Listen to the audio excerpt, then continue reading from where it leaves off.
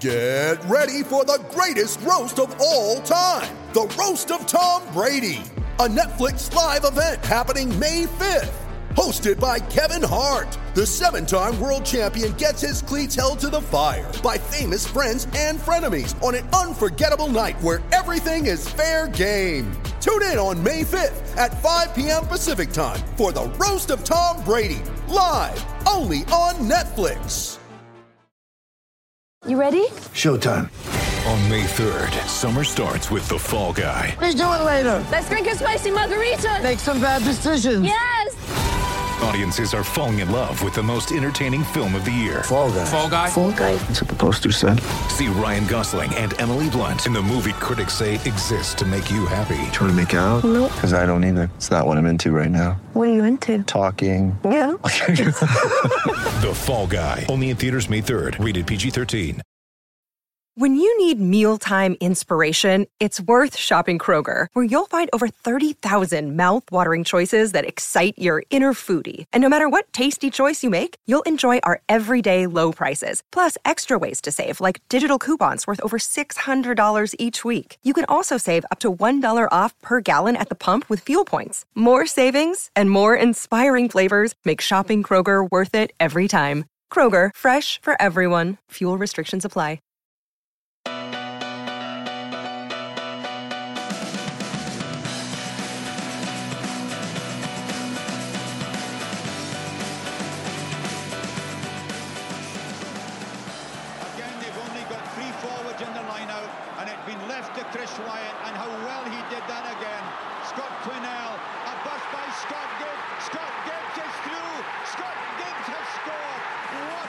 Welcome to this week's Attacking Scrum podcast. Absolutely loads to get through this week. We have got the autumn internationals around the corner, starting with a tough encounter for Wales at home to the All Blacks in Cardiff. We also had some pretty interesting UFC fixtures as well. 3 wins for the Welsh sides, none for the Dragons, but helping me to pick the bones out of all of this, as always, Dan Killick and the Mighty Murph. How are you, Dan? I'm really good, Jed. Yeah, top weekend of rugby, and I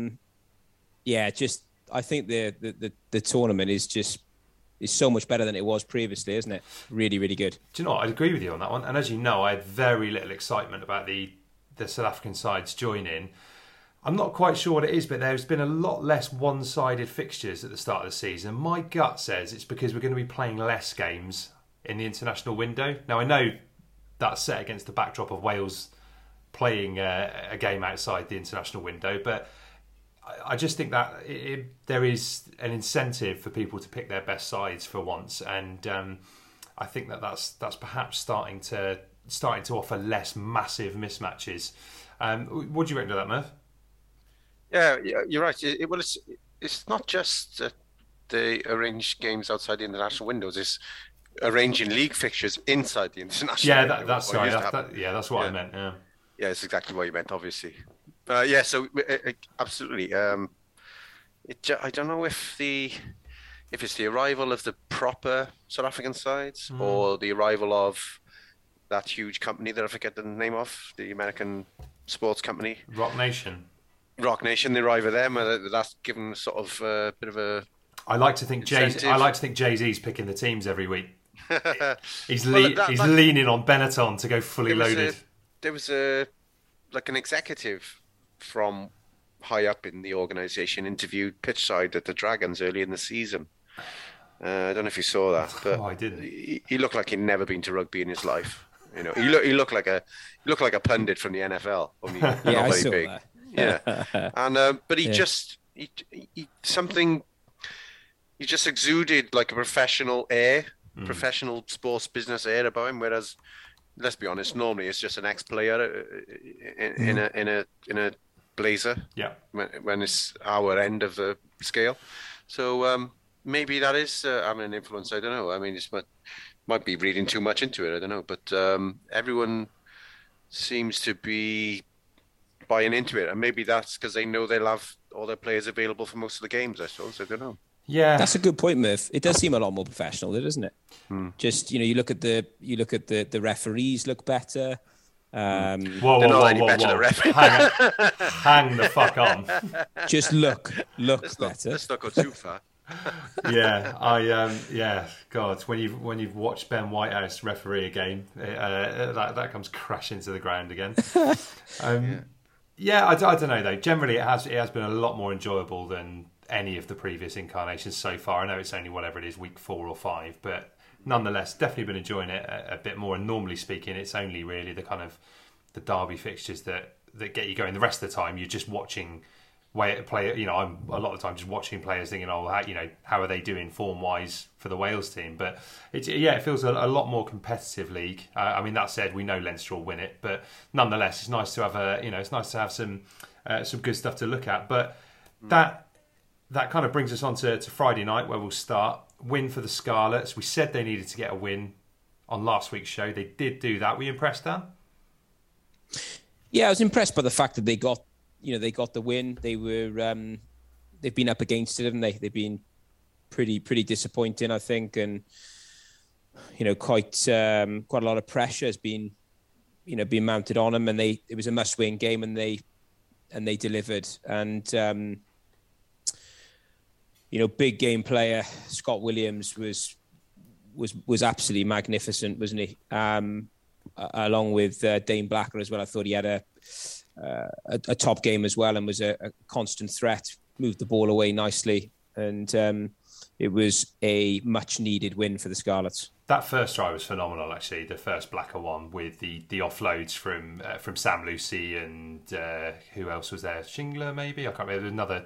I think it was another back row forward with some brilliant handling in the show reel stuff, wasn't it? It was fantastic, yeah. And then a great support line from Blacker. But I agree. I thought Blacker had a good game, but Scott Williams just made good decisions all night. Looked really, really solid, but also, like we said before, a bit more of a footballer about him, I think, now as well. It seems to be less about trying to just get him to use power, and I think he is definitely looking to use his head to unlock defences, and that seems to suit him very well. What did you make of the game, Merv? Yeah, I think Scott Williams being fit, because we weren't sure he was fit. We knew they were losing two centres to the Welsh squad, but last week it wasn't clear that Scott Williams was going to be fit for this week, and that turned out to be the difference between them winning and losing, because he's played well all game and had 2 assists, so 2 scoring passes, and they won 34-28 in the end, which was, even though they should have been comfortable at the end, they still managed to give Dwayne Peel heart failure with a interception, which meant they couldn't kind of relax at the end and just wait for the final whistle. They had to keep going.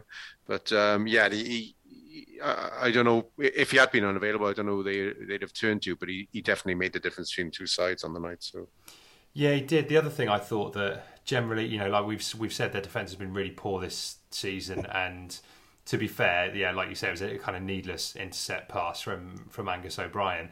But I thought that what they did quite well on the defensive front is they weren't kind of committing too many men at the breakdown. And I think that's a pack that is light of out and out fetches, I would say. I think if you certainly look back at Scarlet's teams of a few years ago, and you've got Cubby Boy and John Barkley and Ty Byrne and those kind of players in there, and you've got lots of fetches. That pack just simply didn't have it, and I think they kind of made obviously had the game plan to not commit too many men and stifle them and try and stifle them out wide, and that generally served them pretty well. So I think it was a big step forward. And actually, I think the main thing is, if you consider it was something like 20 players unavailable for them, with a mixture of Wales and kind of some long-term injuries. So I think he needed that one, but I think that'll do them the world of good in terms of getting a bit of confidence in the camp. I think a special mention as well for Steph as well, on the wing. I thought he had a really good game. He was sort of involved in most of the good stuff that came from the Scarlets. Was a constant threat and managed to get a lot of the offloading. When they got an offload, they seemed to cause real damage. And he seemed to be at the heart of that. We know he struggled at international level, hasn't he? But I thought he had a fine game.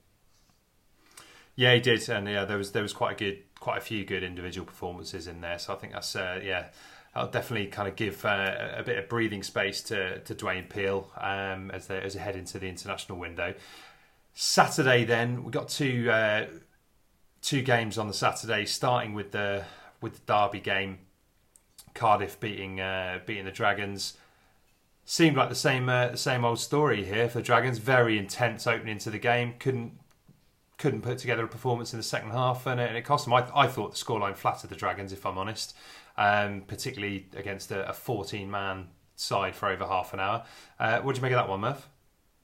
Yeah, I haven't. I've seen the highlights and I've seen the first half, but I haven't speed watched the whole of the second half yet. But I got a rough idea, and it's funny because we were complimenting the front row signings they'd made early in the season when they were putting out a full strength pack with Will Rowlands there and whoever else, the whole back row obviously as well. The scrum was doing okay, but it was. I want to say useless, but it was under pressure against Cardiff the whole time, and I think that probably enabled Cardiff to piggyback up the pitch for field position all the time, and then because obviously they were 14-3 down, so I was, strapping myself in for a tight game after that, but it just didn't. They just couldn't really keep the penalty count down enough to hold Cardiff back, and the other one that annoyed me, say putting my Newport hat on, if you know, my Dragons hat on, was the Hallam-Amos try to chip through, where there was just no one in the backfield at all, totally empty backfield. Mm-hmm. I don't know. I did try to, when I watched the first half, I did try to rewind to see what had happened to the fullback, or well, I assume Jordan Williams was supposed to be hanging back, but what happened to him, whether he was at the bottom of a ruck and hadn't got back in position or what, but I couldn't work out what had happened to him. So that was a really soft try, I think. Well spotted by Lloyd Williams, in fairness, but it should always be a player sort of 30 feet behind the ruck for just such a thing, and totally absent. So soft stuff like that undid him, really. Couldn't have put it better myself, Murph. Yeah, I know. The thing with the front rows is, they had a rough night, and I think if you get a couple of early decisions against you with a prop, particularly like our hip, you could well be in for a rough night. I think, again, particularly like you say, because you're missing some of the bulk behind you. Not that Joe Davis and Maximu are small lads, but when you lose your first choice locks behind you, that's going to make a difference. I still think they're going to be excellent sides, and again, they were very good in the loose again. But yeah, they had a rough night, and that I can kind of forgive because that happens as a front row forward. The softness of some of the not just the tries, but just the unforced errors. Sam Davis kicking out on the full or giving away a soft penalty. Those kind of things. A number of restarts that were just bungled the whole time. And it's stuff like that just is so frustrating because, again, you lose all the momentum that you've gained by scoring the try, and that's the stuff that's that is basic stuff, and I think that's what made it so frustrating. And again, second half, I just thought it was really poor performance, and against 14 men for half an hour, you've got to be better than that. And it was I don't know, a real tough one to take. Did you catch this one, Dan? I've got this one to catch up during the week. Actually, that was the one game I couldn't make. So, who were the standout players on both sides? This is your thing, Hillock, isn't it? I don't know why it's taken me 5 years to realise this, but you just want to talk about the individual performances, don't you? I do. Yeah, who's that? I mean, to be fair, there were a couple of performances. Well, Lloyd Williams. There were a couple of performances that stood out. Like Go on, Lloyd. Lloyd was. That's why I'm amazed you haven't seen the game yet.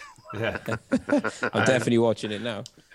Yeah, I thought. Lloyd Williams was excellent. I actually thought Jared Evans did a very good job in trying circumstances, and I think again, if you're looking at two players in Jared Evans and Sam Davis, who are, I would guess the next cabs off the rank if there are any injuries in the Wales camp, you'd only be looking at Jared there, really. I thought it was one of those games where you needed Sam Davis to grab it, and this is a bit harsh because it wasn't all bad, but it's one of those where he's an experienced enough player now, and in a side like that, you need him to be flawless in order to get over the line.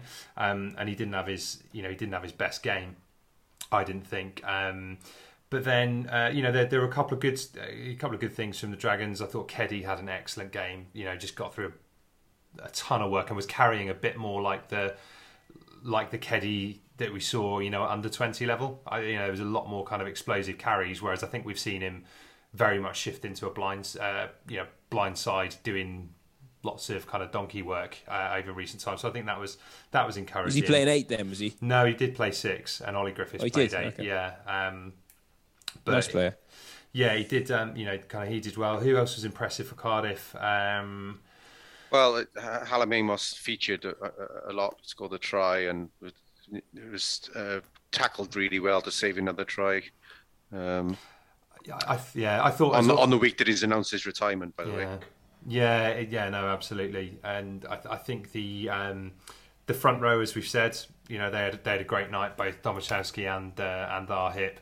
But then again in the back row, Boyd and Turnbull are just a pair of bastards in the best possible sense. And I thought they popped up with some good penalties exactly when they needed them, and or an important tackle or an important carry, all of that kind of really reliable stuff that you've come to expect from them.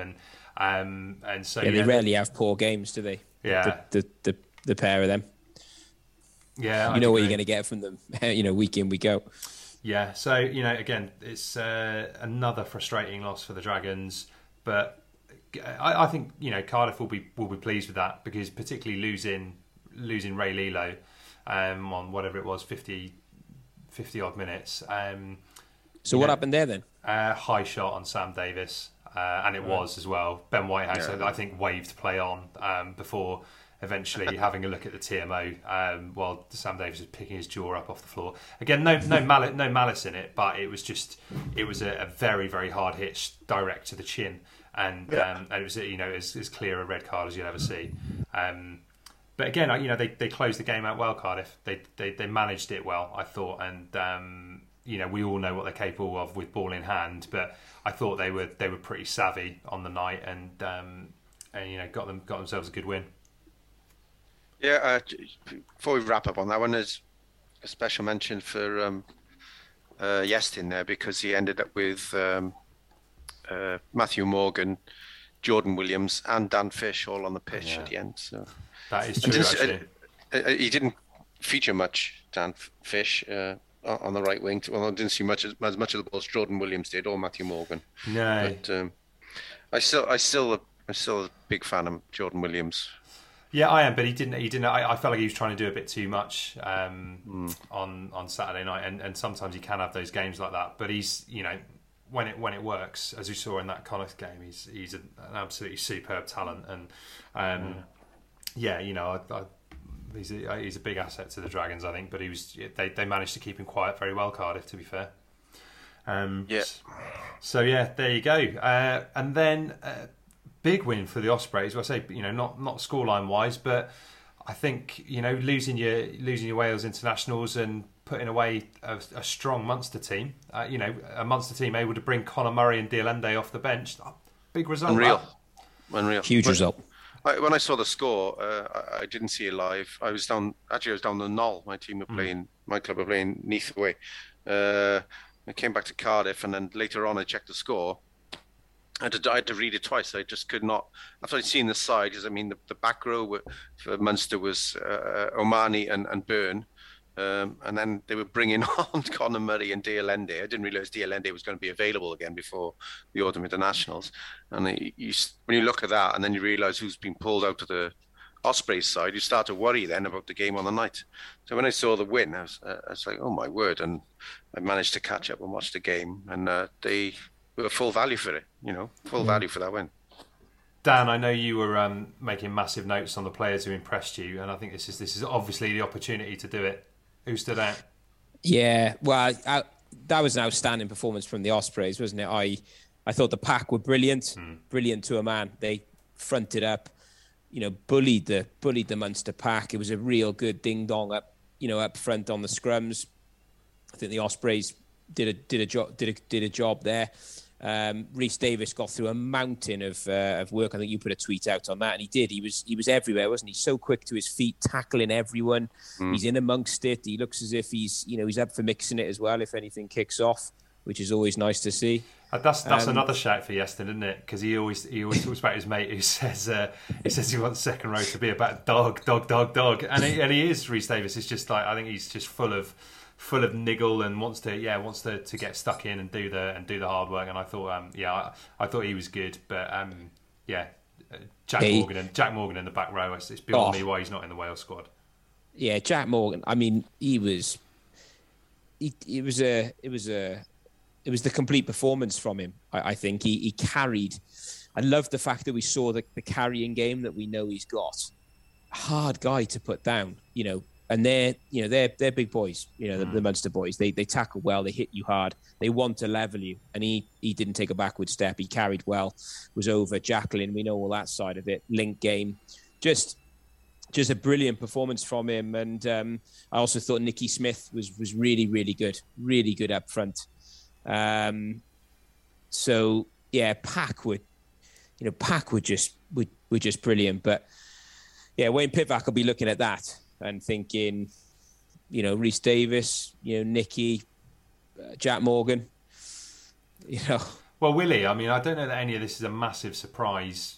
I would say. The thing is, though, it's up against that's a proper side there. Yeah, that's a good point. So, you've got internationals galore there, and they had them. They really fronted up. I can't believe it was the set. I can't believe it was this. That was the Ospreys side that we saw play. A couple of weeks back. I was. Well, I mean, it more and more suggests that game was a blip, actually, doesn't it? I think the Ospreys are going to be hard to beat this term, and I think they've got more strength in depth now, as that showed on Saturday night. And again, they didn't get over the try line, but they kept themselves in the game with some smart, savvy stuff. And you keep your points. I think it's if you keep your points and you defend well, then there are league games there to be won, and that's what makes me think they're going to be a very tough side to beat. Yeah, gain line, that's a good point. Yeah, gain line, they were brilliant to it. Their line speed was really, really accurate, to use a horrible word. And your man, Rhys Webb. I mean, I'm sure Murph and you were absolutely loving his performance. It was I think that's very impressive. The bigger mockery of the Welsh squad selection than the others you mentioned. Because I don't think, although we know how good Gareth Davies and Thomas Watkin and the other guy, Kieran Hardy can be. I'm not sure any of them can play like the way Rhys Webb did on yesterday. It's just the delay on his pass. He seemed to have forever on the ball all the time. He did. And as deadly as Gareth Davies, Thomas Watkins can play, I don't think any of them are quite on that level. And they just, I know the age thing, but it seems like he's cast off. And go back to Jack Morgan. I agree with what you said.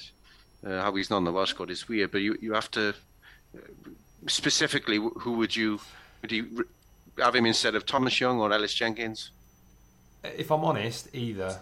Definitely Thomas Young, I think. But again, that might be because I don't watch Thomas Young play enough. I think that might have something to do with that. And Ellis, that you'd struggle to find a bigger fan of Ellis than me. But again, I think he's still working his way back to that.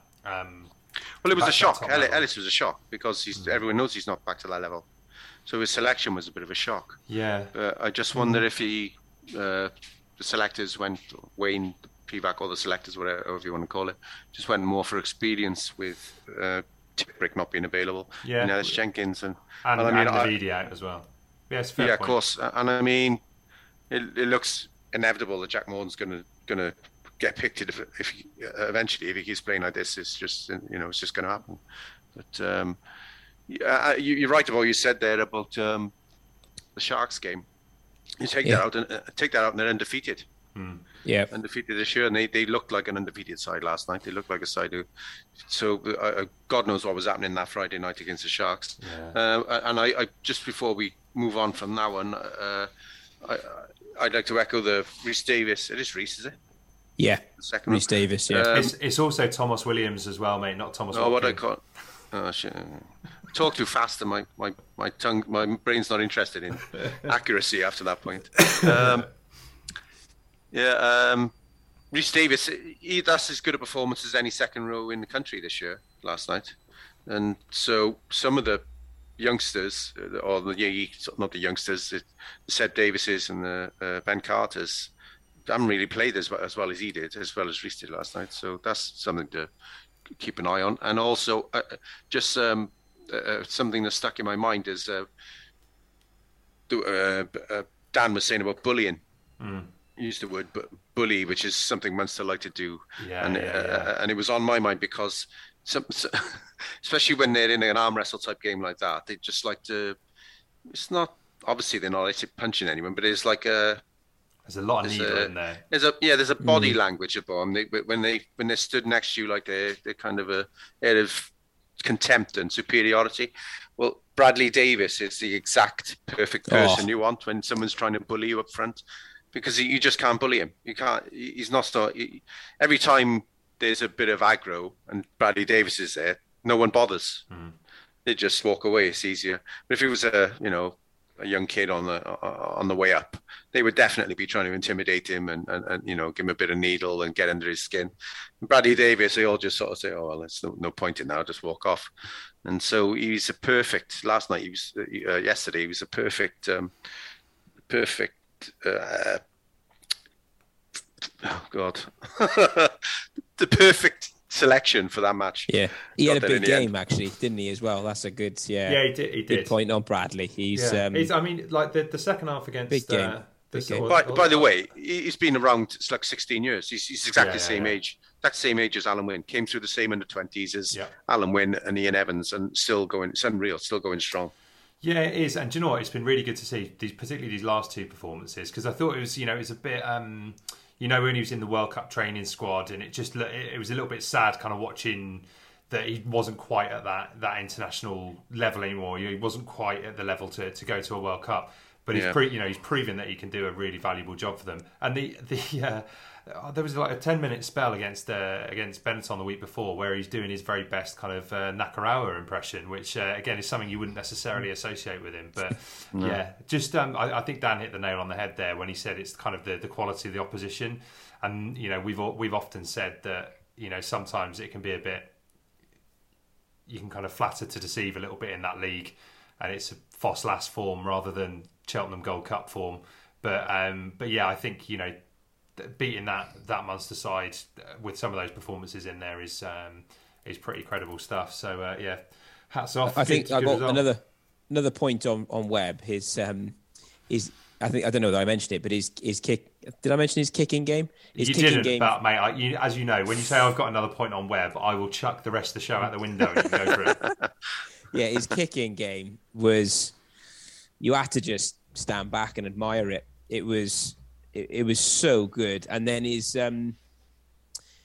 what he does offer, which is so different to the other 10s, isn't it? Is the reading of the reading of the game, but also the reading of his players, like his pack and the backs. So he just knows. It's like intuitive, isn't it? He knows what the forwards want and what the backs want. And now that he looks to be match fit, I was looking at him yesterday and thinking, God, he's a different nine to the nines we've got in the in the squad, and we've always sort of known that, but now he's fit. That was a pretty good performance. Just digging into my crappy memory, wasn't the initial reason for Rhys Webb being left out of a squad or picked in a squad and then not used because his fitness levels weren't there when he came back? I think that into is the true. side. Yeah. And then he's never been looked at again. And he does actually look fully fit now, he does. To be honest. But to be fair, that you could kind of see that. He did look like a guy who hadn't played much rugby when he got back from France. And it doesn't look that case anymore. I mean, I would say he actually, they mentioned his pace as well, didn't they? Or lack of. They were talking about you're right. Yeah. His pace. Like, it must have been like it's just all round conditioning, wasn't up to scratch. But he did. He played 70 minutes last night, and he looked sharp. He looked really good fitness wise. I mean, so look, we've been over this last week, and with the selections, so there's no point in kicking that horse anymore. Still, nice couple of weeks off for you now, Reece. Get your feet up. Enjoy watching the game on the telly. Right, we are going to look ahead to Wales's autumn campaign after the break. But first, we're going to do just that and have a brief moment for Dan Killick to compose himself. We'll be back in a minute.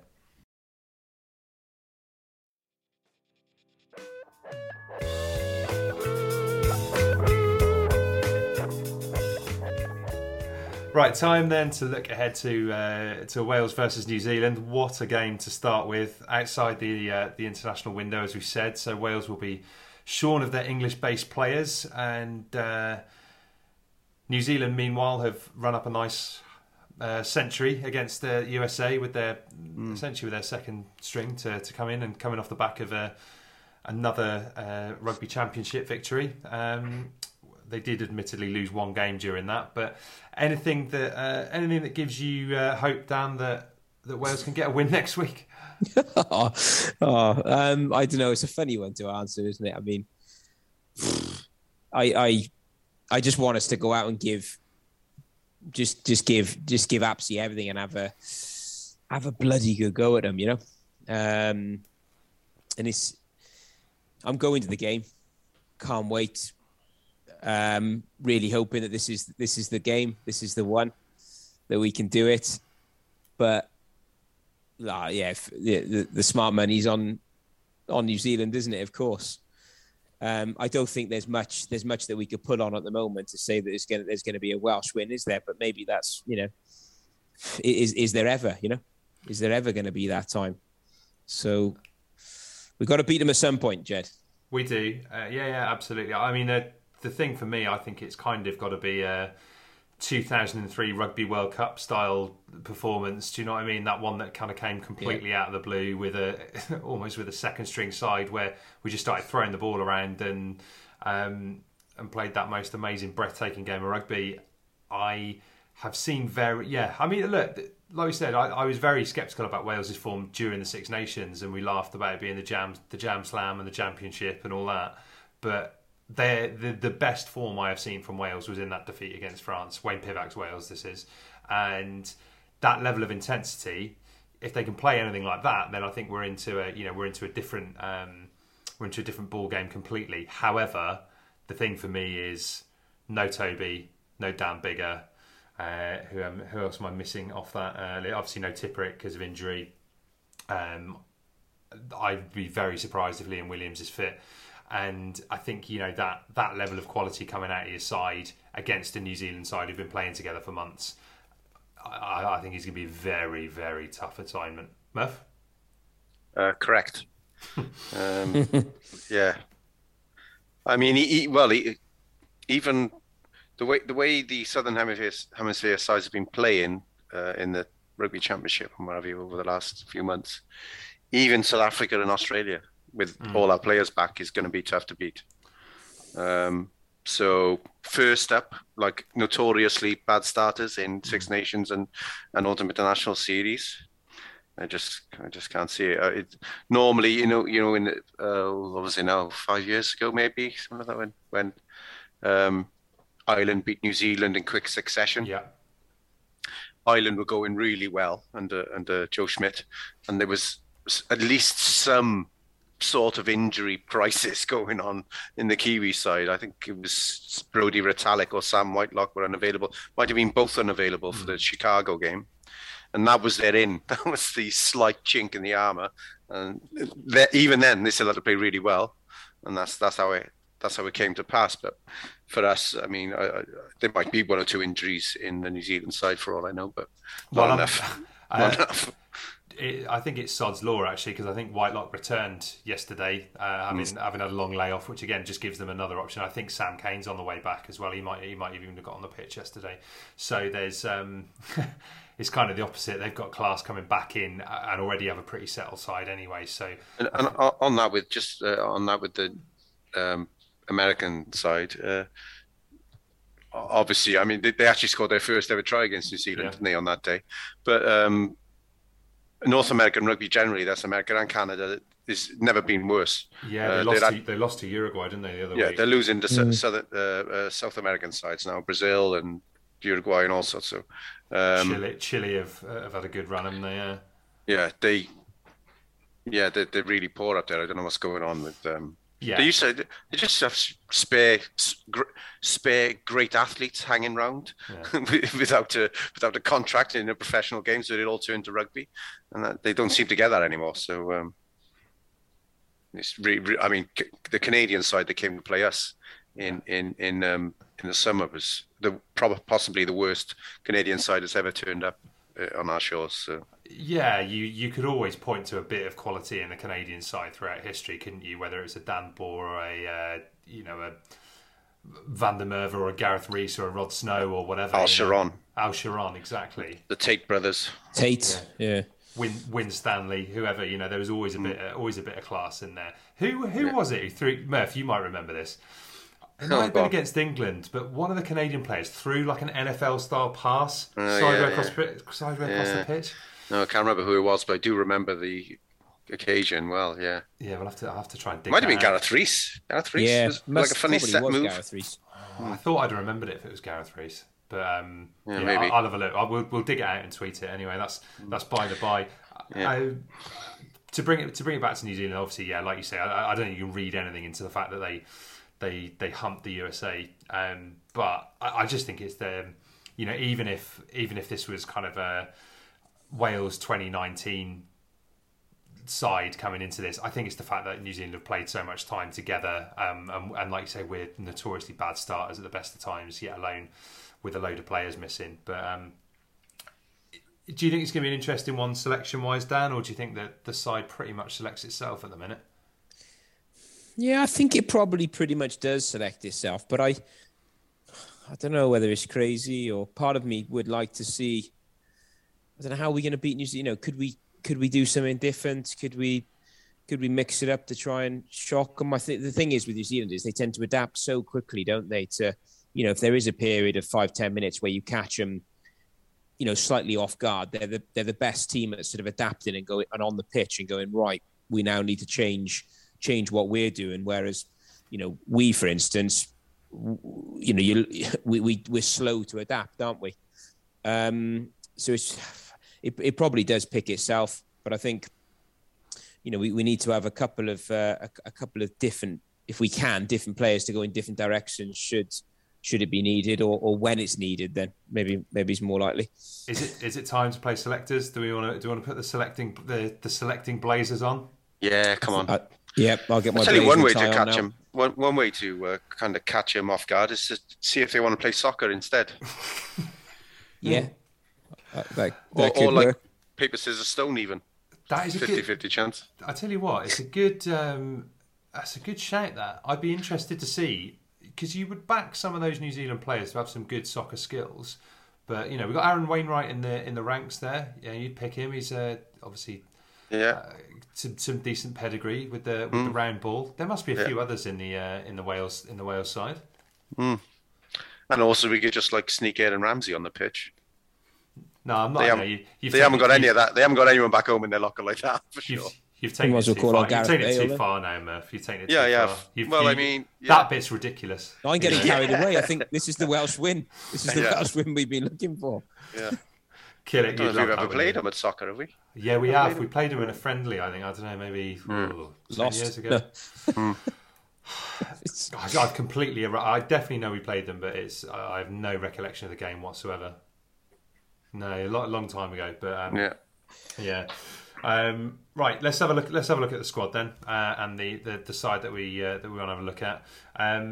Start as always in the front row. I mean, for me, I can only see a front row of Wyn Jones, Ken Owens, and Thomas Francis. That to me is the only option on the front row. Dan, again, this is your area of expertise, mate. You love talking about scrummaging and front row play. What are your thoughts on the 1, 2, 3? It is my area. I can't see there being any changes to that to the three you've picked there. The big lumps, I think, are what's needed there. Yeah, the only discussion is the bench, isn't it? Yeah. think. I mean, you never know, but the only, it's like I say, Wyn Jones, Ken Owens, and Tom Francis, and then do you go Will Griff or Dylan? You want Dylan Lewis if it opens up? Because it will open up. Obviously, it might open up from the first minute against New Zealand. You never know. And then Rodri, God knows, or Rhys Carey. Probably. Can we pick second. Nicky? Oh no, he's not. Yeah. And Sorry, then, I had to. probably Hooker is more straightforward because we know that Ryan is a bit of a favourite, so he's more than likely. Well, also I think there's a slight injury concern with Elliot Dee as well. All right, went okay. off last week. I think he might be facing a fitness race there. So I think I'm fairly certain Elias will be on the bench. What do you do for? I mean, I would be tempted to go Will Griff tight head and then Rhys Carey loose head cover. Yeah. I think, there is that degree. I mean, look, Gary's still raw, isn't he? But I think at least there's that wrecking ball element of bringing him on and having that bit of X factor. What do you reckon, Dan? Yeah, I'd go with that. I think so. Will Griff over Dylan. I think we need a top end scrummager, don't we? I would say against them. Got to win the set piece, or give ourselves the best chance then of having parity or winning it. Let's go and win it. And then Carey, he's sometimes can blow hot and cold in that department, can't he? But he's got a lovely hands, carries well. He seems to be fitter now. I think he looks fitter. So yeah, I'd be happy with that. Let's get Carey on the bench. I think. Murph, you'd be delighted with that, wouldn't you? Yeah, I'd be happy with that, but a little bit like Ryan Elias being a bit of a favourite. I think Roger Jones is a bit of a favourite as well of Wayne's, so it wouldn't surprise me at all because I think that's what was happening towards the end of the Six Nations last season. That Roger Jones was getting the bench spot instead of Rhys Carey. Now you're asking. So, yeah, I think he was, but it might have been because of a bit of an injury scare to Wyn Jones or something. Anyway, so yeah, that wouldn't surprise me if it's. That's what I would go for. It wouldn't surprise me if Wayne disagrees. All right. Well, let's go with our selection for now. Second row for me, it's Beard and Alan Wyn Jones. As good as Will Rowland has been this season, I think that Beard just has that. Especially coming off the back of the Lions tour, where he made a big impact. I think he's going to be more battle hardened for that ultimate test. So it's Beard and Alan Wyn Jones for me. Me too. I think he's important for our line-out options. Yeah, and Beard. So yeah, this is. I was wondering whether there was any way we could have Beard coming off the bench, but it just doesn't quite work. I don't think as well. So. It's Will Rowland's on the bench and keep that established pairing of Alan Wyn and Beard. Yep. Fair enough. Back row, I guess, is where it gets a bit more interesting. Tricky. I'm gonna hand this one over to Murph first. As our resident back rower. Based on availability here in this back three, I'd go Dragons back row. It's tempting, isn't it? It is tempting. Well, Wainwright starts whatever we decide. Wainwright starting because Faletau's unavailable. Well, you could start Ross at 8, I suppose. Well, yeah, but when's the last time he did that for Wales? When's the last time he did it for the Dragons? Isn't it very much lately, is he? But I mean, you could do it, but what I'm getting at is. If you go with Wainwright, it looks like Wainwright is the second choice 8 in the squad, right? Once you do that, it's Moriarty or Ellis Jenkins, allegedly, in theory anyway. Thomas Young or Tane Basham. Yeah, that's what it comes down to after that. So I based on the way they've been playing, that Dragons back row would be all right for me. I'm not doing that to be controversial. I think that will happen. I don't think it is controversial. I think it's a pretty sensible selection. Dan, would you be on board with that? Yeah, fully on board with that. I think there's a nice balance to that back row. They've played very well together this season, haven't they? And they know each other's game inside and out. So if you look at that pack, then we've got a back row that knows each other really well, and a second row partnership that knows each other exceptionally well, and the front row, the front row. Yeah. Was that the starting front row in the World Cup semi-final? It probably was, wasn't it? Oh yeah. So yes, I like that. All right. Well, look, that's not a bad pack at all, is it? To be fair, so I like I like the look of that. God, I started to get a bit more Dan Killick, a bit more optimistic about this. Here we go. Intrigued to see how Basham goes as well. Really am. Really looking forward to seeing how he plays. I think from what I've, having watched him play a lot, I think he's a pretty fearless player. He certainly plays fearlessly, doesn't he? And I get the feeling that he would relish getting out there with a 7 on his back and, not being introduced slowly and going, right, this is for me, and looking to really, really tear it up. And obviously, like we said last time we played New Zealand, when we were there, Dan and Navidi put in that outstanding performance that really announced himself on the international stage. And I wouldn't be surprised if Basham has that kind of performance in him.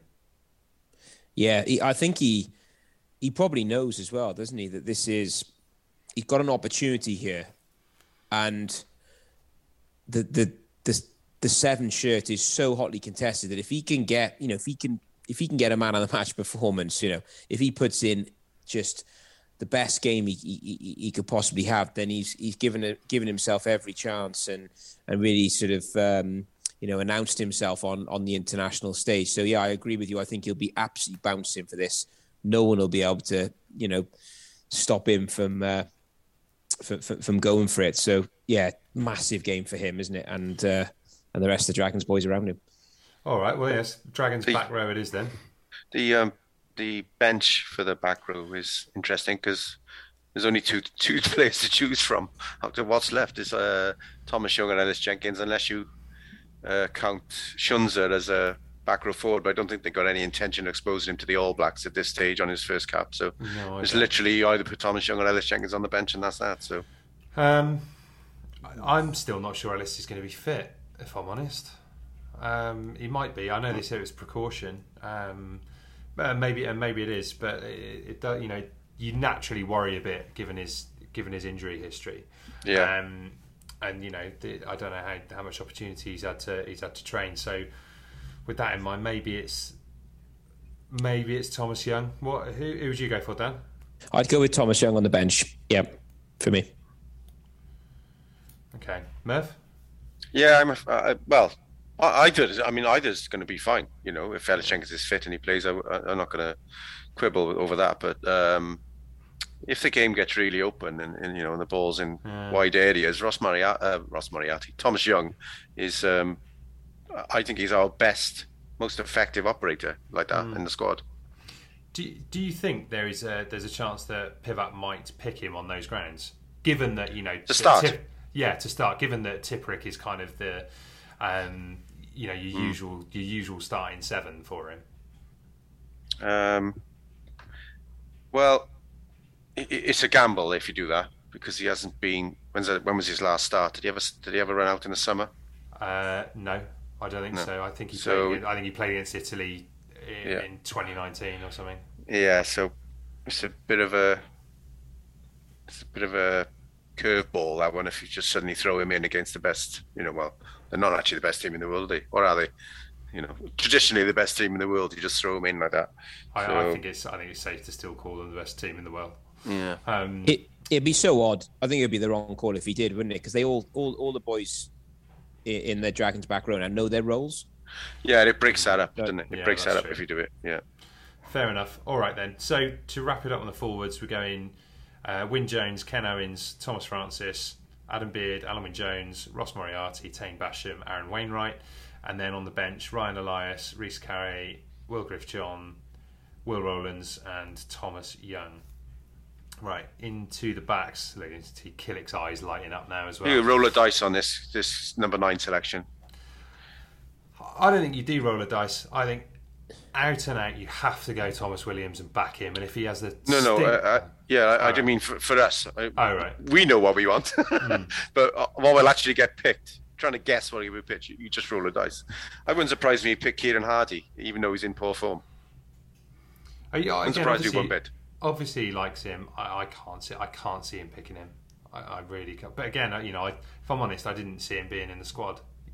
So yeah, it might be completely out of left field. I mean, for me, it's 100% Thomas Williams. Dan? I think Thomas Williams will get the nod, with... I don't know about the bench, actually. Who are you picking, then? I picked Thomas Williams and Hardy on the bench. I think in an alternative universe where Thomas Williams didn't strain his hamstring at the start of the Six Nations, he went on the Lions tour and did really well. Only that injury meant that the other boys had to come in and have a run at 9. So possibly that was Wayne's first choice when everyone was fit at the start of the year. And maybe he'll go back to Thomas again. I would. I know. Obviously, I think we all would, wouldn't we? Yeah. And based on the fact that Gareth Davies is playing much better for Llanelli than Kieran Hardy is, I would go Gareth Davies on the bench. I would do exactly the same. I think to bring. Do you think Pivac will pick Hardy? No, Gareth. I think he will. I think he'll go Gareth Davies off the bench. I think he likes Hardy though, doesn't he? Oh, he definitely likes him. He definitely likes him. No doubt about it. Yeah. Yeah. But you're right. Obviously, he did pick Thomas Williams to start the campaign in the Six Nations. So again, he obviously does rate him. For me, it's like to bring it back to horse racing terms for no reason other than I really like horse racing. Thomas Williams is the unexposed one, right? We haven't seen yet what he's capable of at international level. And I think he might have the improvement in him to be as good as Rhys Webb. He might not, but I think it's that level of. I think he's got that level of ability. If he can apply himself, stay fit, etc. I think we know what Gareth Davies is capable of. It's about him trying to recreate his best form, which is perhaps from a couple of years ago. And I think, if I'm honest, I think we've seen what Kieran Hardy is capable of, but he's not playing like it at the moment. And I think the best form in there is Thomas Williams. So here's a question, right? If Rhys Webb was in the squad now, after that Munster performance, who would you pick at 9 starting? Well, as you know, it's no secret. I'd have been probably picking Rhys Webb since February 2020. Maybe if he wasn't fully fit then, fine. But he would definitely be in the squad, and I would start him. You start him, would you? Because I wouldn't have previously. I wouldn't have previously, but off that performance, he was back for me. But the only reason I say it is, imagine now you could pick, Thomas Williams say to start, Rhys Webb to come off. Wow. I think there is some wow to that. There is, but I think there's also wow if you were bringing Thomas Williams off the bench as well. I think Webby, like you said, Webby controls the game so well, and your kicking has to be spot on against New Zealand. Well, he's got to be spot on at international level anyway, and I think he does have that. He does have an excellent kicking game, which is perhaps not Thomas Williams' biggest strength. But you bring him on when the game's breaking up, and the guy is, he's got an amazing sense of self-confidence and knows where the try line is. He's got some great ball skills, and he's quick and a threat around the fringes. That's what I want in a scrum half. Some parts of Rhys Webb's game are better than they ever have been. Like the way he draws players on the fringes now is better than when he was younger. He might not be as I don't know. He might not be as good on the stopwatch as he was, but these 3 scrum halves are really. Probably we've said this before. As a squad set of scrum halves, that's better than any country in the Six Nations can put out. Yeah, possibly France aside. But none of them are as good around the fringes as Rhys Webb is. The ball in hand running, Thomas Williams obviously and Gareth Davies can be devastating, but actually attracting defenders and putting people away, none of them as good as Rhys Webb at that. And he's actually improved from when he was in the Wales side on a regular basis. So. No, that's a good point. But either way, it's not an option. It's not an option for next Saturday. So We're saying, right, No, it's not. Right, we're pretty universal. I mean, we've done a good job of talking about scrum half for 10 minutes when it's blatantly obvious we all wanted to pick Thomas Williams. The only thing for the bench is me. Dan's going for Hardy. I'm going for Gareth Davis. Murph, you get the deciding vote. Thomas and Gareth Davis. Like I think I said because he's playing better for Letley than Kieran Hardy is. Yeah, so exactly that. Right, Gareth Anscombe starts 10, no doubt about it for me. Dan? I'm going to throw this to Murph. I'm going to go last. Murph, 10? Yeah, Anscombe, definitely, yeah. You don't think Priestland, boys? No, we don't. Based on what?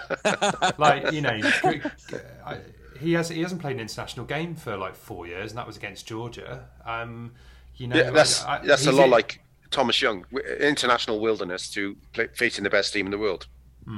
It's just, it doesn't matter how well you're playing. It's just not a good idea. I think you're not worried about his injury. He wouldn't be in the squad if he wasn't injured. If he was injured, I don't think he'd be playing for the Ospreys. If they, bearing in mind they signed him nearly 2 years ago, and they hadn't had a game out of him. If there was any danger of him, or they thought there was any danger of him breaking down, they would not have started with him in the season. They must have been super confident that he was ready. There's nothing there to suggest that he's not fully fit, because he's played a number of games and done it very well. Yeah, I haven't even seen him move gingerly, after the game, or be subbed off early and be just icing anything. Nothing. There's no signs of any issues. So. Yeah, well, my points regarding it. Regarding you're worried about him getting roughed up, aren't you? I'm just worried about him coming back in so quickly after so few games. But I'd be tempted to go Priestland with a kicking game, controlling, and have Anscombe on the bench. I know he could get injured. I think it's a massive ask against New Zealand to bring Priestland into that. He's a top player, the Priestland. But the players in the English, all regard him as right up there as a top operator, don't they? Against great players in that league. I know he's got different players around him, but I think he's a good operator. And for me, I'd have him starting at 10. Interesting. If this wasn't outside the international window, Biggar would start and Anscombe would be on the bench. 100%. Yeah. So we're only having this conversation because of the necessary greed that we got going on, Yeah, agreed. All right. Well, Dan would go Priestland with Anscombe on the bench. But I'm outvoted, I know. You're outvoted, so it's going to be Anscombe with Priestland on the bench. Look, off the bench, obviously it gives you that experience. But I think starting would be a big, would be an absolutely massive call. And I think realistically, he's only in the squad for this game. Realistically, I think that's the reason he's in there, because like we know, Sheedy and Biggar are back in the. We think in the remaining games. Do we think if Jared hadn't injured his sternum or whatever it was in that game, that Jared would have been picked first? I don't think Pivac trusts Jared at all, if I'm honest. Do you, Dan? I think if it was a shootout between Jared or Priestland. Yeah, if both were fit and available to be selected for this squad. Yeah, I think I'm agreeing with Jed. Yeah, I think he would have, with Biggar being out, I think he would have gone for Priestland. Yeah. Thinking of it, you're absolutely right, because he had the opportunity last Six Nations, didn't he? And he actually made inquiries at Bath first. Yeah, exactly. And was told no, and then ended up picking Jared. So it was a stupid question by New, because we already know the answer. Which, to be fair though, I mean the fact that that's happened, maybe it's not as outlandish as I'm suggesting, to think that Pivac is giving it serious thought about playing Priestland against New Zealand. But he's obviously a massive fan of his. Yeah, maybe that's a good point. Although it could be. Hang on. Was he not the same coach you let him go from, or was it before that that Priestland left Scarlets? I feel like Pivac coached him for a season and he went, maybe. Yeah, but wasn't it just a big money offer from Bath that just, not really up to Wayne? He was getting a lot of maybe. stick as well, wasn't he? Yeah, well, I fully understand why he wanted to go. But yeah, we'll see. Anyway, It'd be interesting to see who is 10. Though. Yeah, interesting. I still think it'll be Anscombe, but just Me too. Throwing that, just stirring the pot a little bit. Right, we'll do the centres next. I think it will be Johnny Williams at inside centre. I think Pivac really, really likes him. He's basically brought him back to Wales, didn't he? I think he made inquiries about him when he was coaching the Scarlets as well. He's been very keen to bring him back the whole time. He's only had one run out this season, but it was a fairly impressive one in a game that the Scarlets got humped in. So I think it will be Johnny Williams, and I think I would probably do the same. Who are you picking at 12, Dan? Yeah, so it all depends for me on who's playing 10. I think Johnny will get selected if Anscombe's 10. And Excuse me. If Priestland's at 10, I wonder whether we might see Willis playing there. Willis is my selection. No matter. Is he? Whoever plays 10 makes no difference. I would still have Willis at 12. Would you? Interesting. And because of injury, that means he's going to be paired up with Jonathan Davis. Yeah. He hasn't actually. Johnny Williams hasn't actually had that many minutes for the Scarlets this season. He hasn't had that many minutes for Scarlets generally. Yeah. Has he? Really. Willis is playing well. Obviously, I would give Tompkins a steer, wide berth. Ben Thomas has not had many minutes either. No. Has he had a single minute this season? He did start the game, I think. Yeah. So you could easily pick a match day 3 there. Would just say Johnny Williams, Jonathan Davis, and Ulysses Alaholo. That would be a match day 3. Well, look, I think that is the match day 3. One of those is on the bench. I'm going Johnny Williams with John Fox. Murphy's going Willis Alaholo with John Fox. Daniel Killett gets the deciding vote. Alaholo and John Fox. Correct answer.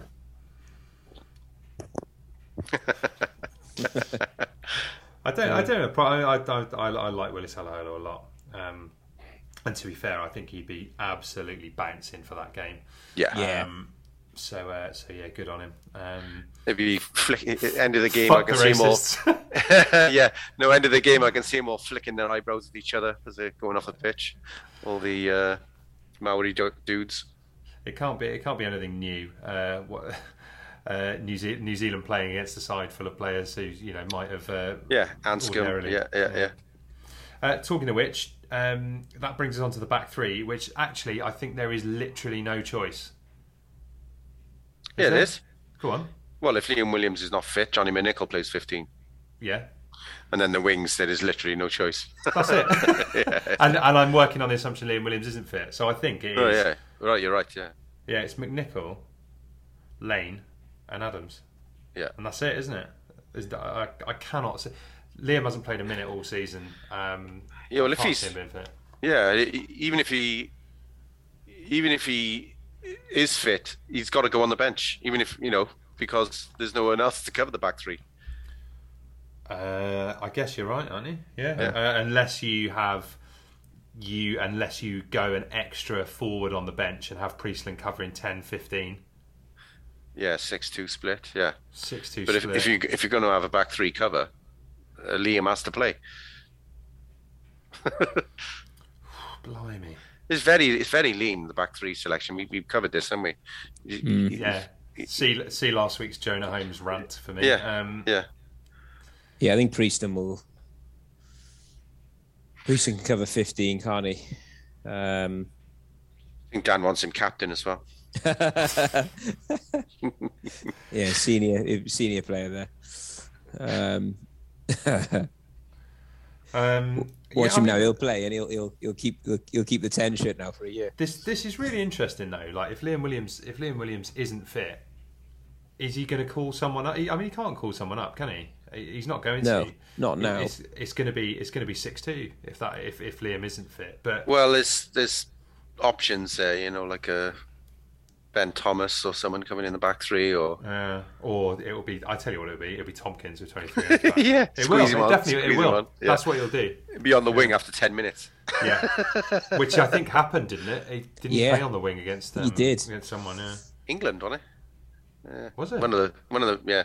He was on the left wing, wasn't he? Yeah. The other thing to mention, I know that it's not a selection issue, but unless I'm mistaken, this is Alun Jones' 150th international match. I think you're right. 150. Is it 150th Wales match or international? No, altogether. Yeah. Lions, is it? Right. Yeah, I think. Wow. I think, and that, I mean, that's a stupid amount of international games. It's a stupid amount of games just for your club. Yeah. You do that. You're doing that at international level. I mean, he's the most experienced player there has ever been in this sport. It's ridiculous. Crazy. Yeah. And obviously, you play more games in the modern era, but you also get hit harder than ever before. I mean, his longevity is just incredible. Yeah. He's never taken a backward step during that time. I mean, he is going to go down, I think, as Wales' greatest ever player. I know it's incredibly hard, and this isn't one to be chucking in the last minute of the show, but in terms of achievement of playing for that length of time and playing at that level, he has to be, surely. No, it does. It does transmit to other countries. I was taking some South Africans up to the Vale of Glamorgan. I think they were on a stag do or something. Took them up spying there. Mission. Yeah. Well, they were really green. They didn't have a clue about anything to do with Wales. So as we were going up, I pointed out to when you go into the Vale of Glamorgan, you've got the golf courses on the left and the training base on the right. And I pointed out that's where the Welsh rugby team trained down there for the squad. And so when I said, so that's where Alun Jones trains. I went, yeah. He went, ooh. So South Africans get it. Get it. Let us quickly just finish up this side, right? So are we working on the basis that, because if Liam is fit, then he starts for me. If he's actually properly fit, it's a risk, isn't it? Yeah, I think we've got to work on the basis that he's not. And if I was picking this side from Pivac's squad, because the thing is, again, like even going a 6-2 split, where are you adding that? Where are you adding the extra forward? Are you having an extra second row in there? Are you having another prop and having three props on the bench? Because in the back row you then ended up with Thomas Young and Ellis Jenkins. It's like, I don't know. I don't necessarily see a point in that. I don't know what to. I honestly don't know what to do with this. Someone else made the decision. Who's wearing 23? Well, you could go. If you were playing South Africa, you would go 6-2 split and put an extra second row on the bench. Yeah. But you're not going to. New Zealand are not going to take you into that kind of an area, are they? They're not going to go for a set piece game. So you would want three backs on there. Yeah. Therefore, I think it'll be 5-3. Yeah. Therefore, well, maybe you could, if you persist with the 6-2 split, you could go for two back row replacements. So you'd have Thomas Young and Ellis both on the bench, because based on the fact they'd probably run the back row ragged. But yeah, if you do the traditional 5-3, it's tricky to know. You're going to have a 9, a 10, and another. I think it'll be taught. So it'll be Gareth, Priestland, and Tompkins. Yeah, I think you had it the first time. Yeah, you had it right first time, Jed. I mean, that's what I think it will be. But I mean, it feels very odd putting Nick Tompkins on the bench right now. But I don't know. Maybe this will be it. Maybe this will be the game we rediscovers that early sparkling form in a red shirt. We need to pull off a miracle win is a scrum half to finish up on the wing. That's it. That's what we need. So Kieran Hardy to cover the back three. Oh yeah, or someone pings a hamstring during the week and Lloyd Williams gets called up, ends up on the bench. Come on, covering 9, 10 and 11, 14, 15. In better form than Kieran Hardy, by the way. Yeah, well, I mean, obviously he did end up playing this time. Was it the autumn last year, the Amazon Cup, or was it in the Six Nations? I can't. Yeah, remember. he did. Yeah. There's a bit of a theme to this pod, isn't there? Really, with players that aren't in. we want to pick players that aren't in the squad. Yeah, well, obviously we covered a lot of that last week. That it's I think there would be a lot of different things that there are a few things that you could question with those selections, but people's flagging up all the time based on the performances this weekend. Stephen Thomas, a former guest on here, was on about Jack Morgan and various other Nicky Smith, should I say, has been getting mentioned. But from a form aside, from a squad structure point of view, Jonah Holmes looks more ridiculous by the day. Yeah. And he's been playing. And he's been playing really well as well, hasn't he? Yeah. And actually, he was good. He was good again on Saturday. I think that's just crazy. But there we are. Yeah. There we go. All right, let's just trouble you fellas for a prediction. I'm going to start with Murph in the absence of Yestin being here. Well, look, from a rugby logic point of view, we're probably looking at least 20 points based on all form. And also, with my rugby romance head on, I don't want us to beat them at this game because I'm not going. I have had the same thought. I have had the same thought. Yeah. Especially because I've turned down a ticket for it. Oh, I've turned down all sorts of opportunities. I could have gone in. Mate, you might have 23 on your back, given it looks like I could have gone to a hospitality at the game. But I was giving it a swerve because we just, even if everyone was available, Bigger was there, Liam was fit, we're still rubbish first out. Almost always, especially under Gatland, and it's carried on into this regime as well. So therefore, I'd be pleased if we're less than 20 points behind them at the final whistle. Yeah, I was going to go New Zealand by 20. I'm going New Zealand by 23. New Zealand by 23. There you go. That's my prediction. But to cheer us all up, to sing us out, it's Daniel Killick with the house band. Yeah, this is going to be singing the green grass of home. That's it, the green grass of home. This is the game, I think, with you, Murph, turning down the corporate, so he's fresh for the pod on the Sunday. I won't be. Yes, I will. Mate, can you imagine if Murph had turned down a ticket for this game, and then Wales went and beat New Zealand? There's no way he's turning up fresh for the pod. No. Do you know it's worse? Rugby clubs get allocated tickets and then they offload them, and obviously New Zealand, a little bit like in cricket with the Glamorgan Cricket Club, they said Ashes matches sell themselves. You try selling tickets for Sri Lanka, and this is a little bit the problem clubs are facing now, and it's because I think we had 6 New Zealand tickets left a few weeks ago, and God knows how many Australia and box tickets left over. But I was at a big meeting, a district meeting actually, a few weeks ago, and a local club in Cardiff still had over 100 New Zealand tickets. Really? Yeah. And the only reason that is a problem is the clubs carry the liability of that. If they don't shift the tickets, they still got to pay. So I bet there's a bit of, I mean, I don't expect it took them long to get rid of those tickets eventually, but there wasn't any shortage. I mean, if you went on the WI website, it probably said sold out, but if you had any contacts at clubs, there was no shortage of tickets. So if lightning strikes and something does happen next Saturday, I will feel an even bigger dickhead than normal. Yeah, it does. There is a wider point about that though as well, because that is not a new trend of struggling to sell tickets for the. That's been going on 12, 13 years, I'd say.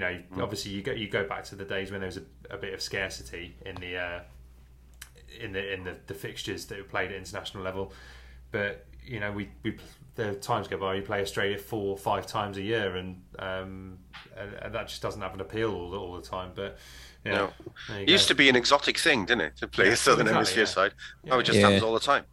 So There you go. Wales by 3, boys. There it is. Wales There it by is. 3. Come on. Perfect. That's what we've been waiting for. Priestland man of the match. Wales by 3. Fantastic. Good stuff. Well, we've got Priestland man of the match. Wales by 3 is more realistic than Priestland man of the match, I think. We'll see you next Sunday, boys. We'll see you next Sunday when we'll be back to review that and look ahead to the rest of the autumn. Before that, though, we have got a bonus pod for you out later in the week, which was a chat that I had earlier this month with James Stafford, the author and journalist, which actually very nicely talks about the history of Wales versus New Zealand. So make sure you tune into that. That will be out on Thursday. And if you're not subscribed to us on Apple Podcasts or wherever you get your podcasts, make sure you subscribe, because then you get a notification when we do these bonus episodes. A thank you to the Mighty Murph. Thanks to Dan Killick for his eternal optimism, and Wales. And a thanks as always to our sponsors at So Coffee Trades. If you want to get the coffee in, you can do that at socoffeetrades.co.uk. We'll be back next week. Thanks for listening.